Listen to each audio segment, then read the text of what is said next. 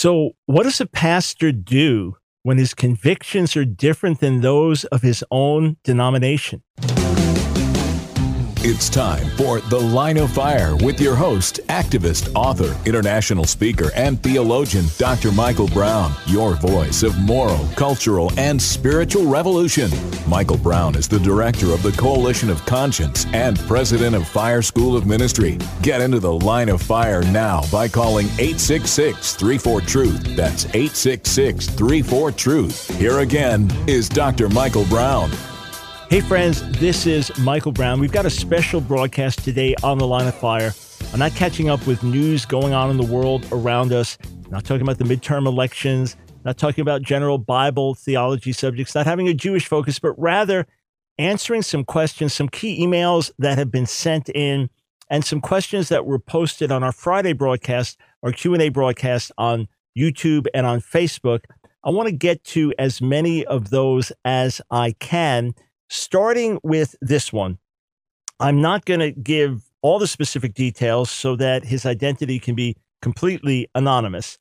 But he says, I'm a young pastor raised in a particular denomination, which is not a charismatic or Pentecostal denomination. He said, I've pastored 3 churches in that denomination. I'm a believer that holds to the gifts of the Spirit still being available to the church today. I came into this belief after some pretty intense spiritual attacks on myself and my family when I was pastoring my first church. I'm at a crossroads on whether to publicly step away from a denomination that does not teach this or continue pastoring these churches and let the word through the Holy Spirit change hearts. And I feel like I should be upfront with search committees on my beliefs, knowing that once I do, I'll be blacklisted, if you will, from preaching anywhere. There are also a lot of oneness Pentecostals in the area, which I also don't line up with. What's a brother to do? And the advice would be greatly appreciated. Keep up the great work. Okay. I want to speak to your situation specifically, but in doing so, others who have to make similar decisions about when their convictions go against their settings, others can be helped as well. Number one, with all respect to your denomination, if you are convinced by the word that the gifts and power of the Holy Spirit are for today, that what was normative in New Testament times is to be normative today, then it's important that you do make that known to others in your midst. And as daunting as that may seem, you have to realize that there's a massive world outside of any one denomination. There's a massive world of, and especially if you're talking about the charismatic Pentecostal world, it's a massive world. It's a rapidly growing world. In fact, the world of those who don't believe that the gifts and power of the Spirit, New Testament gifts, are normative today, that's an increasingly diminishing world in terms of numbers and influence. So, with all respect to your denomination, it's important that you honor your leaders and that they know who you are and what you believe. Now, what you need to do is pray this through first. Talk to your wife about it. Just be of one heart so that you know what's coming. And then you speak to whoever your immediate leader is and say, hey, I want you to know I believe these things. I've not undermined our doctrine from the pulpit. I don't try to upset the apple cart. But you have to understand your denomination, from what I know, is a sizable denomination. You're not the only person in it that holds to the things you hold to. So I would first go and say, is there room for me in our denomination to hold to these things? If they say you have to do it privately, you have to do it, if you speak in tongues, no one can know that. If you believe that prophecy is for today, no one can know that. This is your own private life. Well, that's going to be difficult for you to really live out. And you'll be thinking you're doing a disservice to your congregation. And surely people in your congregation will come to you with questions. Pastor, what about this? What about that? Will you be able to answer them honestly?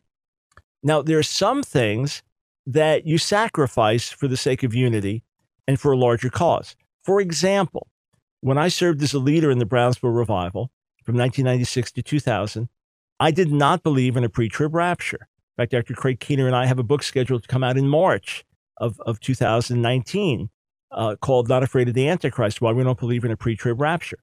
So we have that view. I've had that view for decades, as Dr. Keener has. But I talked to the leaders about it, the other leaders that I'd be serving with in Pensacola, and I made clear I don't divide over these things. So it was my policy, because the pastor of the church believes strongly in a pre-trib rapture, because the main evangelist speaking every night believes strongly in a pre-trib rapture, that I instructed the faculty at our School of Ministry. If questions come up about it and you share my views, you don't believe in a pre-trib rapture, when someone asks what the Bible says, you give the different views. And the church teaches this, and others teach this, others teach this. Dr. Brown, what do you believe? The students would say. I'd say, here are the different views. Now, I was totally comfortable doing that for the sake of something larger, to be part of a historic outpouring of the Spirit that has birthed a missions movement that continues to grow and impact people around the world. Could I do that always in every setting in life? No, but that was one that was worth doing. There's some other things that were of a different style than were my own convictions, but I could live with them for the larger cause. All right. So you have to say, to be part of this denomination, to be part of this larger cause, am I willing to suppress these things? If I were you, I absolutely could not. They're a fundamental part of my walk with God and important in my ministry to others. So I could not. But I will say this, I have lost a lot on different occasions because I couldn't compromise my conviction, because it was too deep, because it was too earnest, because it was too fundamental. So I lost a lot. Some cases lost almost everything that I had, but I've been richly rewarded by God. He has, number one, opened up many, many more doors of ministry over the years. Number two, even where there were separations and breaches, we now minister together because we've honored the Lord and done so in humility. In the midst of differences we've had, we've now come to bless one another once again. And then God's my supply. God's my source. Not a church, not a salary, not an organization, not a ministry. You work for God, not for man. If it means for a season that you have to do some secular work while waiting for another door to open, so be it. If it means you plant a brand new church, pray about that, talk to other church planters, hook up with a network and do it, plant a church, and then grow a new ministry. That's what the Lord's calling you to do. Or if it's a matter of him calling you somewhere else, God is the one who opens and closes doors. God is the one who backs us and supplies our needs. He's the one who does it. You work for God, not for man. So let that be totally freeing to you. I've lived it out. I have lived it out. I'm not preaching what I don't practice. I have lived it out.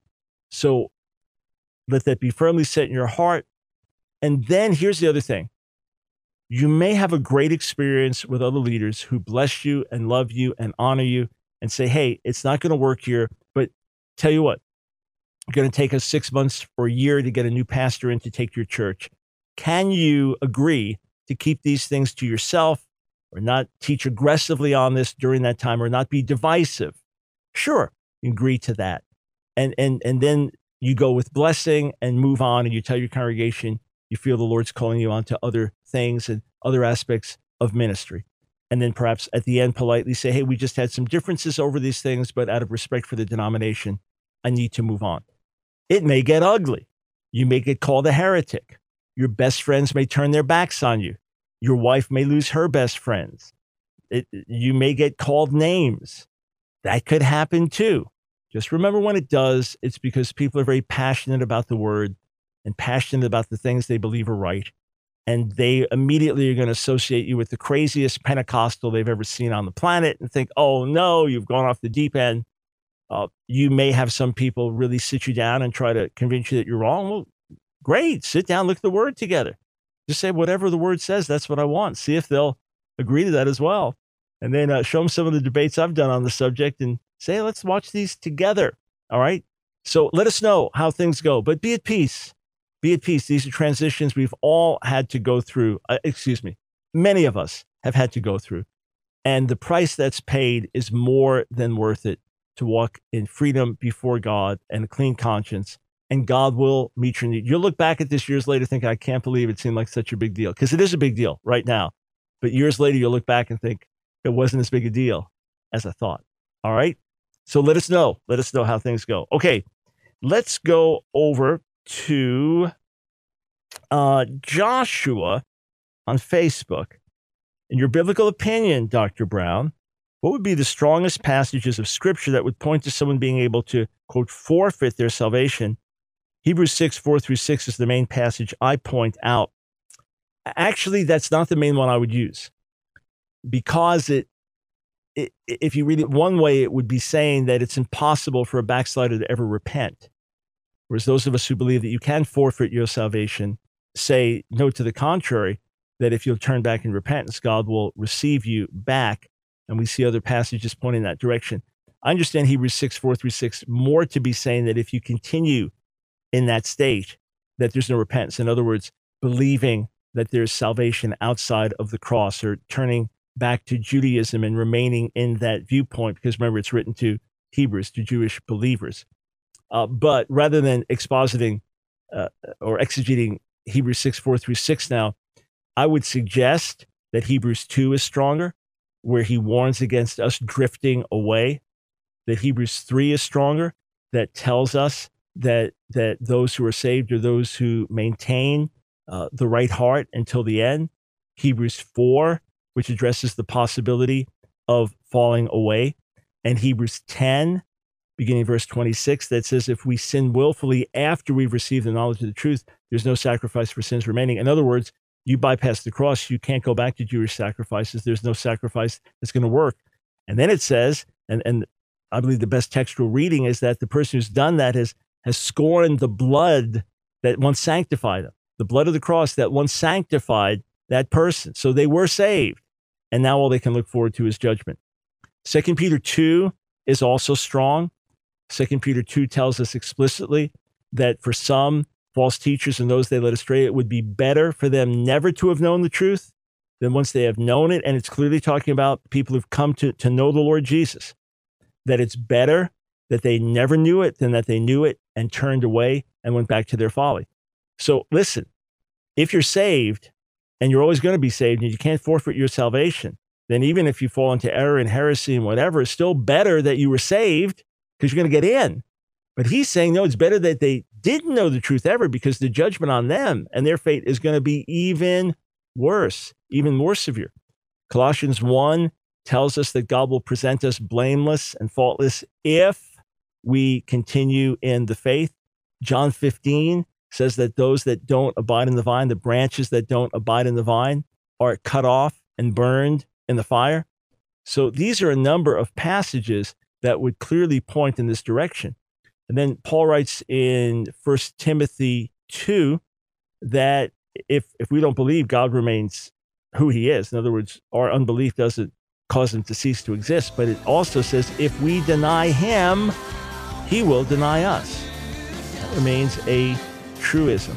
All right, I hope that's helpful. Those are verses off the top of my head that I think would be some of the most effective to use. We could also argue from Revelation when Jesus says, I won't blot you out of the book, that some will be blotted out.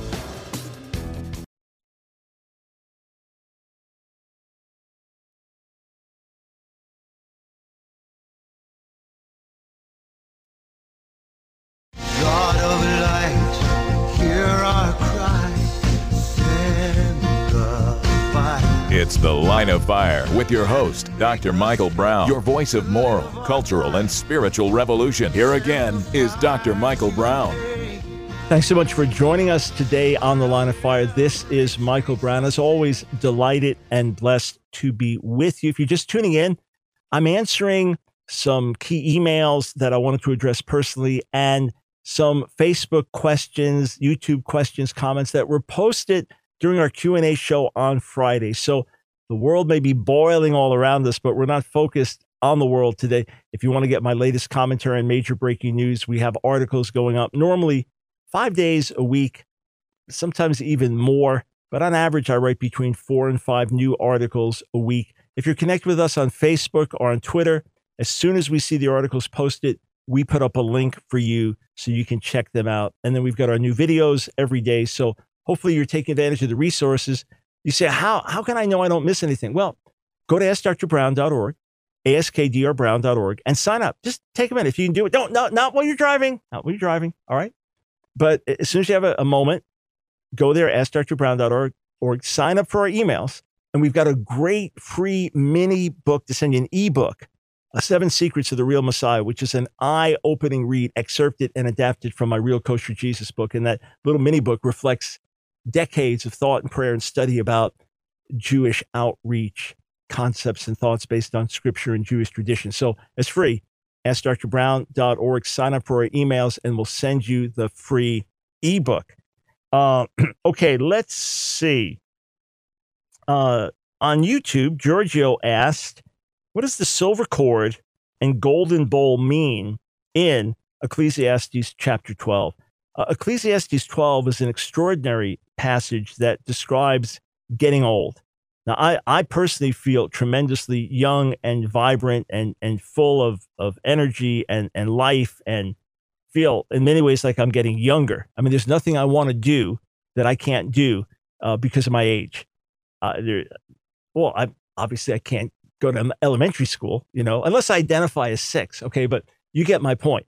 I'm vibrant, full of health and energy, and play sports and work out and do everything and travel and push around the clock and feel renewed and reinvigorated and all of that. Nonetheless, you live long enough, you're going to age. Yeah, Ecclesiastes 12, the older you get, it's like, oh, okay.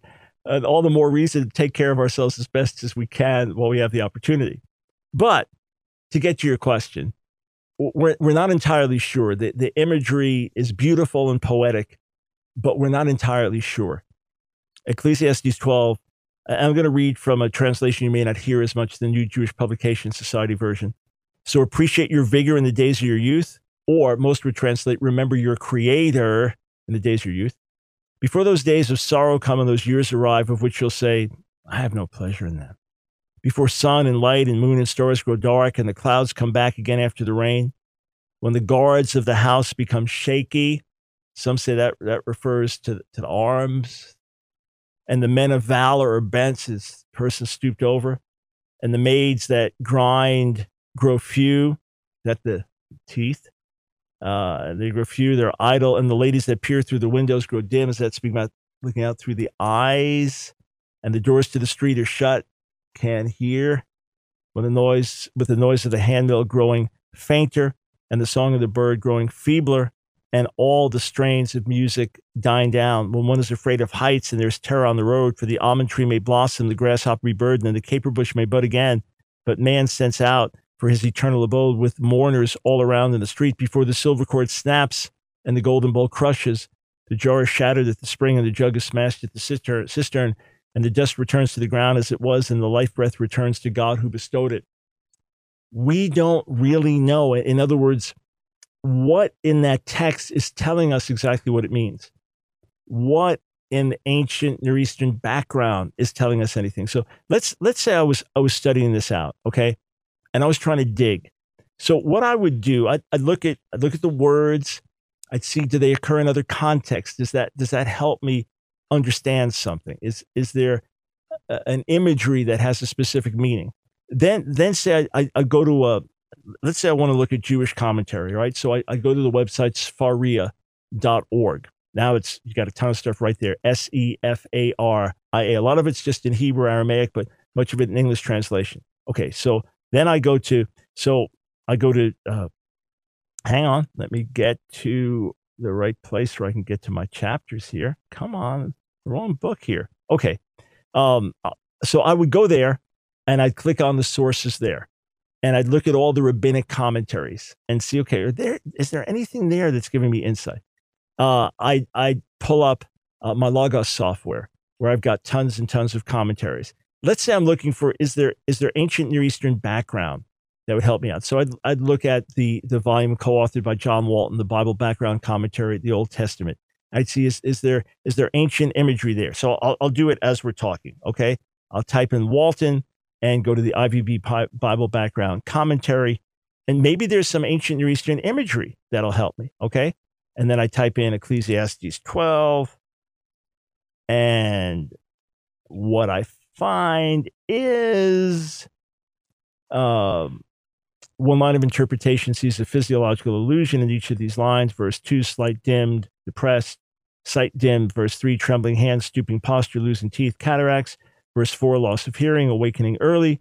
Verse 5, increased fears, gray, white hair, slow movements, decreased sexual drive. Verse 6, weakened spinal cord, deteriorated mental powers, loss of bladder control, heart failure. All right, so that's really seems like it's reading a lot in. But could that be that the silver cord is speaking of the spine and the golden jar breaking, speaking of deteriorated mental powers. So here's what Walton and the commentators say. To see the golden bowl as a reference to the brain would be unlikely, since in the ancient world they were unaware of the function of the brain. Could the silver cord be the aorta and the golden bowl the heart? The fact that no one can say shows the speculative nature of the whole line of interpretation. So as I say, we're not sure. These are possibilities. These are possibilities, but we're simply not sure. Okay, this is from, all right, this first initial A. When is your book on music and worship coming out? I'm really looking forward to it. Oh, yeah. Okay. You might say, you wrote a book on music? Yeah. It's called The Power of Music. It comes out January 8th. In fact, just talking to a worship leader or two and songwriter about maybe setting up maybe the second week of January or part of the first week, something where the whole week I just do special interviews with worship leaders and musicians and psalmists and things like that. And we'll have a special music focus. But yeah, I wrote a book on it and got some great endorsements from different folks, some well-known worship leaders, a professor at Oxford University, just wide range of people really enjoying the book. I really felt stirred by the Lord to write it. I researched heavily. So it goes through the history of music. It goes through, say, classical music and how it's been used in the amazing story of Handel's Messiah. It goes through rock music and its influence. It goes through folk music and civil rights protest songs and even music and communism. It talks about how heavy metal music has been used for psychological torture. It goes through hip hop, rap, and the impact it's had on culture. And then it gets into scripture and what scripture says about music, and then different ways that we can use music as a revolutionary tool and as a theological tool. So I'm psyched just because I had to get the last of the endorsements in today. So I just got a few more this week that were really terrific. So it comes out January 8th, and God willing, the week it comes out, we'll have a special package with maybe some of these interviews with some of these worship leaders and songwriters that I've mentioned. So anyway, just you can wait for it. I'm eager to see it out, and so thrilled to see people want to use it in their schools of worship and things like that. So January 8th, yes, I wrote a book on the power of music. You say, why? Well, music had a very heavy impact on my life before I was saved. The whole rock scene is what opened the door for me to drugs and rebellion and all of that. And then when I got saved, just little gospel music in a little church, God revealed his love and the joy of the Lord touched me dramatically. So I understand the power of music and how it can be used and what can be redeemed and etc. So, and I just found that, well, I didn't find it. A friend sent me an amazing quote about contemporary music that is not what you think it is, that I'm going to save for that week when the book comes out. Okay. Dust Green's thing on YouTube. Can I cast lots today in order to make life decisions? The lot is cast into the lap, but the whole disposing thereof is of the Lord. Well, the only New Testament incidents we have of that is Acts chapter 1, where they're deciding whether Justus or Matthias will be the 12th apostle to take the place of Judas. We know that John Wesley regularly drew straws, so to say, cast lots, or whatever the thing was to say, okay, if the one I pull out is the shortest, the longest. There are different methods of quote, casting lots. I would not do it personally. I would feel very odd if I didn't know that I knew on the inside what was a right or wrong decision.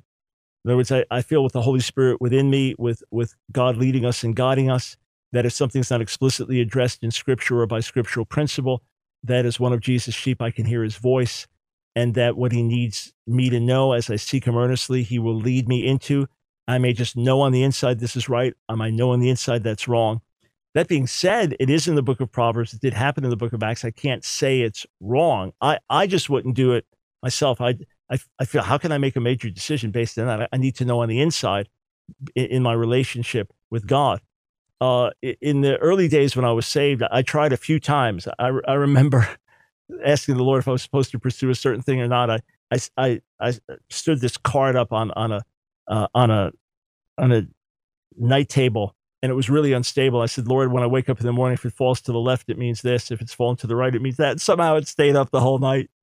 I remember another time I just needed the word. I said, God, just speak to me. I'm just going to open the Bible at random. So I opened up to the blank page between the Old and New Testaments. That was enough for me to realize, okay, there are other ways that God will speak and communicate. So I'm not telling you can't. I just wouldn't for the reasons just given.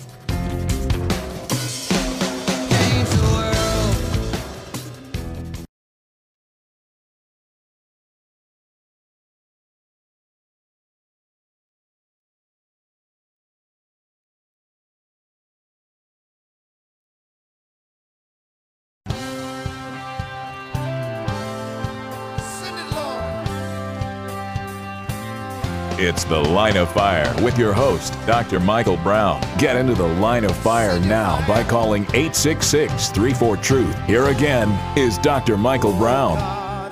Thanks so much for joining us today on The Line of Fire. This is Michael Brown, and today, rather than weighing in on the world around us with breaking news and things like that, and kingdom commentary and special interviews, we're answering questions that have been posted in recent days on YouTube and Facebook that I thought you'd enjoy hearing answers to here on The Line of Fire. So don't call in, sit back and take it in. Enjoy these questions. If it raises issues for you, the answer I bring, if it raises an issue for you, by all means, contact us and tell us what your new question is as a result of our answers.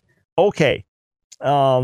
This is also on YouTube. I say also because just answer the YouTube question. Dr. Brown, Deuteronomy 13:5, false prophets and dreamer of dreams. How do you respond to a Jew who uses this passage to contradict Christianity? All right. It's a question we've often been asked. I do address it at some length in volume 2 of my series, Answering Jewish Objections to Jesus.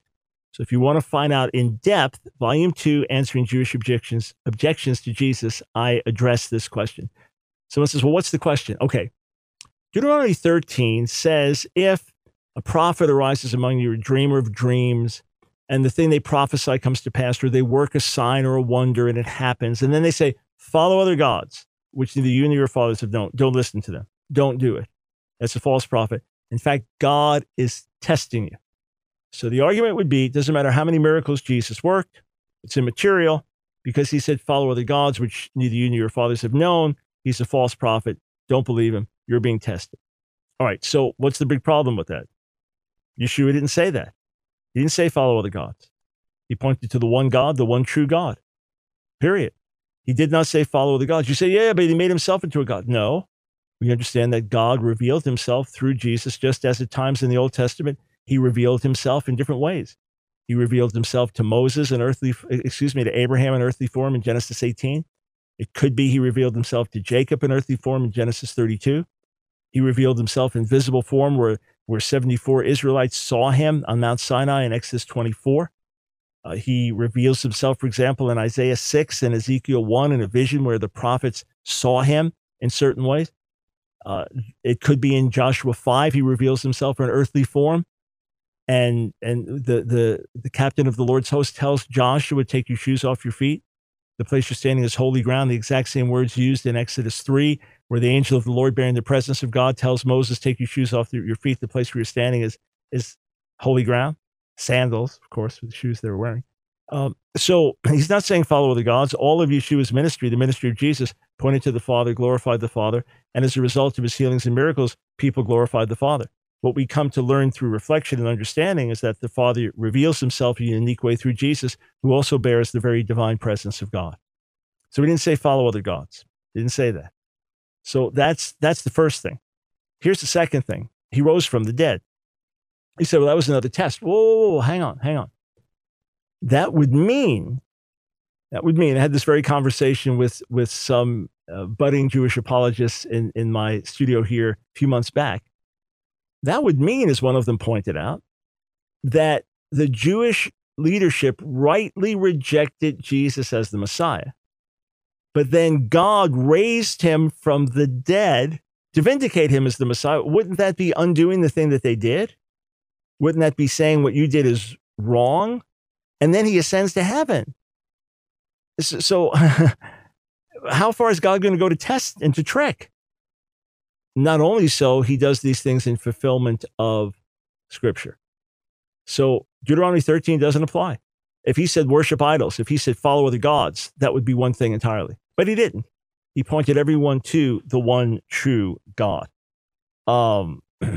Okay, here's a valid core question. Why does Christ say, I never knew you, if he did? All right, so Matthew 7 is what you'd be referring to. Matthew 7, beginning in verse 21, Jesus says, not everyone who says to me, Lord, Lord, will enter the kingdom of heaven, but only those who do the will of my Father. And he says, many will say to me on that day, Lord, Lord, haven't we done, in your name, haven't we done mighty works and prophesied and driven out demons and all this? And he'll say, away from me, you workers of lawlessness, or you workers of iniquity. I never knew you. I never knew you. So there are two different ways to understand this. One was there is an ancient Jewish formula of excommunication that may well have been used in Jesus' day. And in this ancient formula of excommunication, you would say, I never knew you. In other words, when putting someone out of the fellowship, they had been part of the fellowship. They were part of your community as Jews, all right? They were a leader among you, whatever it is. When you were excommunicating them, either permanently or temporarily, the language you could use said, I never knew you. So in Hebrew, lo yidaticha. So if that's the case, it could well be that that formula was present at that time, and that was a formula of excommunication. All right? So that's the first possible way of reading it. The second way of reading it is they never were believers. They were deceived. They were self-deceived. They operated under demonic power. They never really did work miracles. They never really did drive out demons. They never really did prophesy in Jesus' name. They thought they did, but they did what they did by human and or demonic power. So they never knew the Lord. They were never disciples, and therefore he said, away from me, I never knew you. But here's the big point. This is the major point that we need to make here, all right? His emphasis is that the miracles are not proof of right relationship with God. Just because someone operates in the miraculous doesn't mean they're right with God. It could be God genuinely gifted them, and that gift still operates even though they're in a bad place. It could be that they're using just manipulative ways and it's human psychology and sleight of hand. It could be they're operating in demonic power. But even if they were operating in what seemed like divine power, think of Judges 16, where Samson sleeps with a Philistine prostitute. Here's a leader in Israel. So he's sleeping with a prostitute. That's forbidden. He's sleeping with a pagan prostitute and of the enemy. That's absolutely obscene and terrible. And yet when the Philistines surround where he's sleeping in the middle of the night, he gets up and he carries the gates of the city out on his own shoulders. The gift still operated in him, even though he was in sin and disobedience, because he hadn't done that one thing, cut his hair. And although it's speaking about God's promises to Israel, Romans 11:29 is still relevant. It says that the gifts and calling of God are irrevocable. So it could well be that someone receives a gift and then turns away from God, and the gift still operates, and they're self-deceived by it. And they think, well, I must be right with God. Now, lest that seem too outlandish to you, remember that every one of us on a certain level has a relationship with God that doesn't depend on our own works. In other words, here I'm charismatic Pentecostal, I speak in tongues. I can speak in tongues when I'm in a spiritual frame of mind and when I'm not, because it's something that God gave me. And if you can speak in tongues, you could do it when you're happy or when you're sad. Just like now, volitionally, I could start to speak in Hebrew. In that case, I'm manufacturing the words like I am in English. In tongues, I'm not manufacturing the words. But or how about this? How about you just had a miserable time? You just, maybe God's really anointed you to be an evangelist and to win the lost, and you've got a special grace, winning the lost and reaching out and things like that. And you just get into a fight with your spouse and you're in a foul frame of mind and you start talking to someone, find out they're lost. And next thing you just feel, I got to share Jesus with you. You feel like grace and anointing on you. It's not because of you. It's God's grace operating. It doesn't mean that you're right with God. I led someone to the Lord. That means I don't have to apologize to my spouse. No. Relationship with God is relationship with God. Saying I'm a miracle worker has nothing to do with relationship with God. Being able to be used in the gifts has nothing to do with relationship with God necessarily. It might flow out of a wonderful, deep, beautiful, rich relationship with God, or it might simply be a gift you have. I'm a talker. I'm a debater. I could debate all kinds of issues. I'm often in our school of ministry assigned with taking the position opposite to what I believe.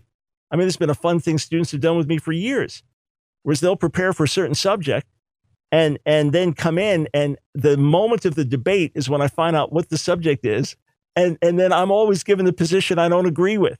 So now I have to, on the spot, debate a position I don't agree with, and argue it passionately and try to rebut the position I do agree with, just as a theological exercise and a way to learn, and for the students and things like that. But the point is, I could win the debate and be on the wrong side of the issue if the people debating me aren't strong enough.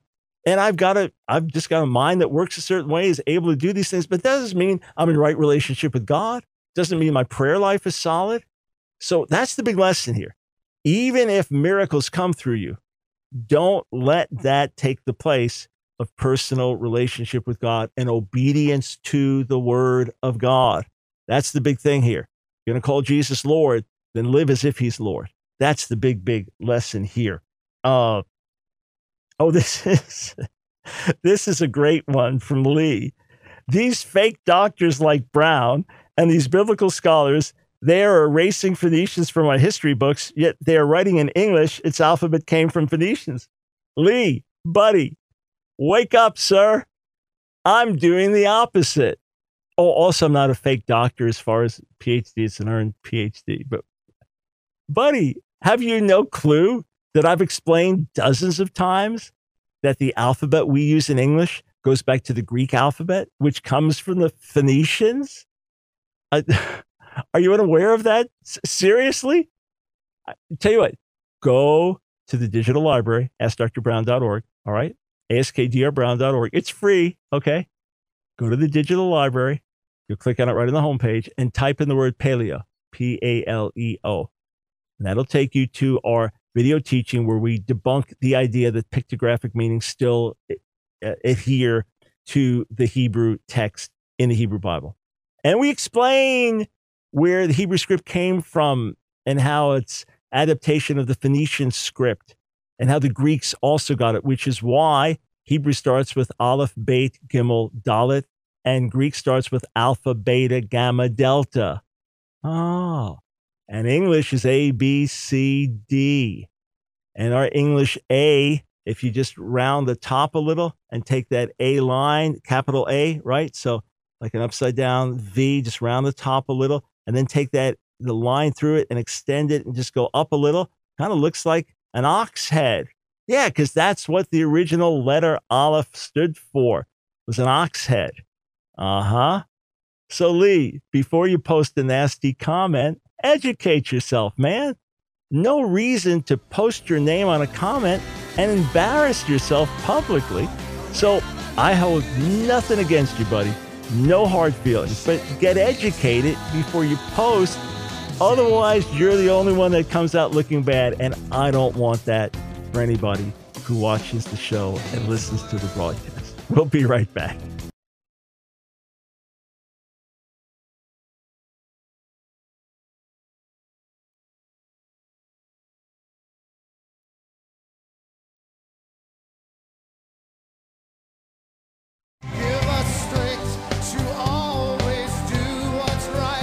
It's The Line of Fire with your host, Dr. Michael Brown, your voice of moral, cultural, and spiritual revolution. Here again is Dr. Michael Brown. All right, we've got one segment to go on this special broadcast where we are answering questions that were posted on YouTube and Facebook. And I started the beginning of the hour answering at length a very sensitive question from a pastor, but some that others have faced as well. So we took some time to answer that. I want to answer a couple of last questions here. Don't call in. We normally have our phone lines open, but not today. And as far as all the major news happening around us, you may be looking to me for commentary. Well, we've always got relevant articles coming out. As normally I write a new article every day during the week, sometimes another on the weekend. The other day, I think we published 3 new articles the same day. I just had so much on my heart and different subjects. But we're always doing our best to provide commentary for you, to be your voice of moral, cultural, spiritual revolution, to be your voice of moral sanity and spiritual clarity, to help provide resources for you and to help you think things through, to help you things through. Oh man, I'm stuck on that. I better move on. To help you better answer the questions that come your way, to equip you, to serve you. Here we go. Forget the help stuff. Okay. So if we can do that through our articles, through our radio broadcast, then we're blessed because we're being a blessing to you. If you in turn can stand with us, pray for me and our team and support us financially, that's wonderful, because our goal is not to get rich. Our goal is to reach more people. If you wrote us a check for $1 million today, it wouldn't go in our pockets. It would go right back out to touch more people, to get on more radio stations, to produce more outreach videos for Israel, to get more materials out to serve the body, and simply to expand our reach, to help our missionaries serving all around the world. So stand with us. Go to askdrbrown.org, askdrbrown.org. Click on donate. Become a monthly supporter if you can. If you can support us with $1 a day or more, that would be awesome, $30 or more per month. So ask yourself, is our ministry to you worth $1 a day? I hope it is. Hope it's worth much more than that. Some of you are able to help. Some it's a step of faith. Some can help with 10 times that amount on a monthly basis. If everyone does their part, there'll be no lack on our end, and we'll be able to serve more and more people and reach more and more people. I don't mind taking the hits, friend. Bring them on. I get attacked from death wishes to hateful stuff to junk. I'm called to be a tip of the spear in that regard. My head is called to be the tip of the battering ram smashing on a wall. It's my calling. There's grace to do it. And we've got great prayer support, and the Lord is with me. So I'll take the hits. We'll take the hits being on the front line. We don't mind the controversy. We'll wade in.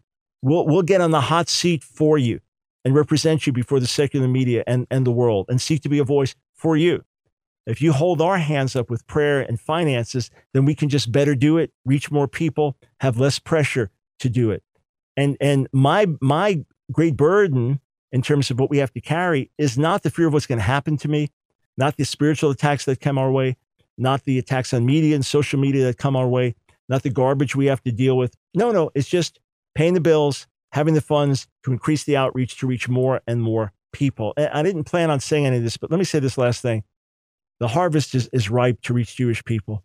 And we have wonderful open doors. We just need a little more help to walk through some of those doors and to get things done. So join us today, askdrbrown.org. Click on donate. And when you do, we send you a book to encourage you and stir your heart when you become a torchbearer, monthly supporter. Every month, we send you a powerful new audio message. Every month, you get an insider prayer letter. We also have some great online classes we've done on video and audio. You get to watch those, listen to those as many times as you want.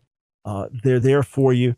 And then you even get a 15% discount on our online bookstore. So yeah, we bless you back in many ways. And if you're coming to Israel, if you still arrange it to come to Israel on our February trip, we still got some seats left and some room left. If you do it, you get almost a year's funds of credit towards the trip of your giving towards us as a torchbearer. So stand with us today. You'll be blessed. I believe you'll have a great reward in heaven as we share together. And every victory report that I give you on the air, when I go to India in December, God willing, for the 26th time, you'll be going with me. When I stand up to debate a rabbi, you'll be standing there with me. When I'm on TV talking to secular media, you'll be there with me. So thank you. Thank you. And for those that can help with a one-time gift, that'd be a great blessing too. It really would. Okay, I've got a couple more Facebook questions I want to answer.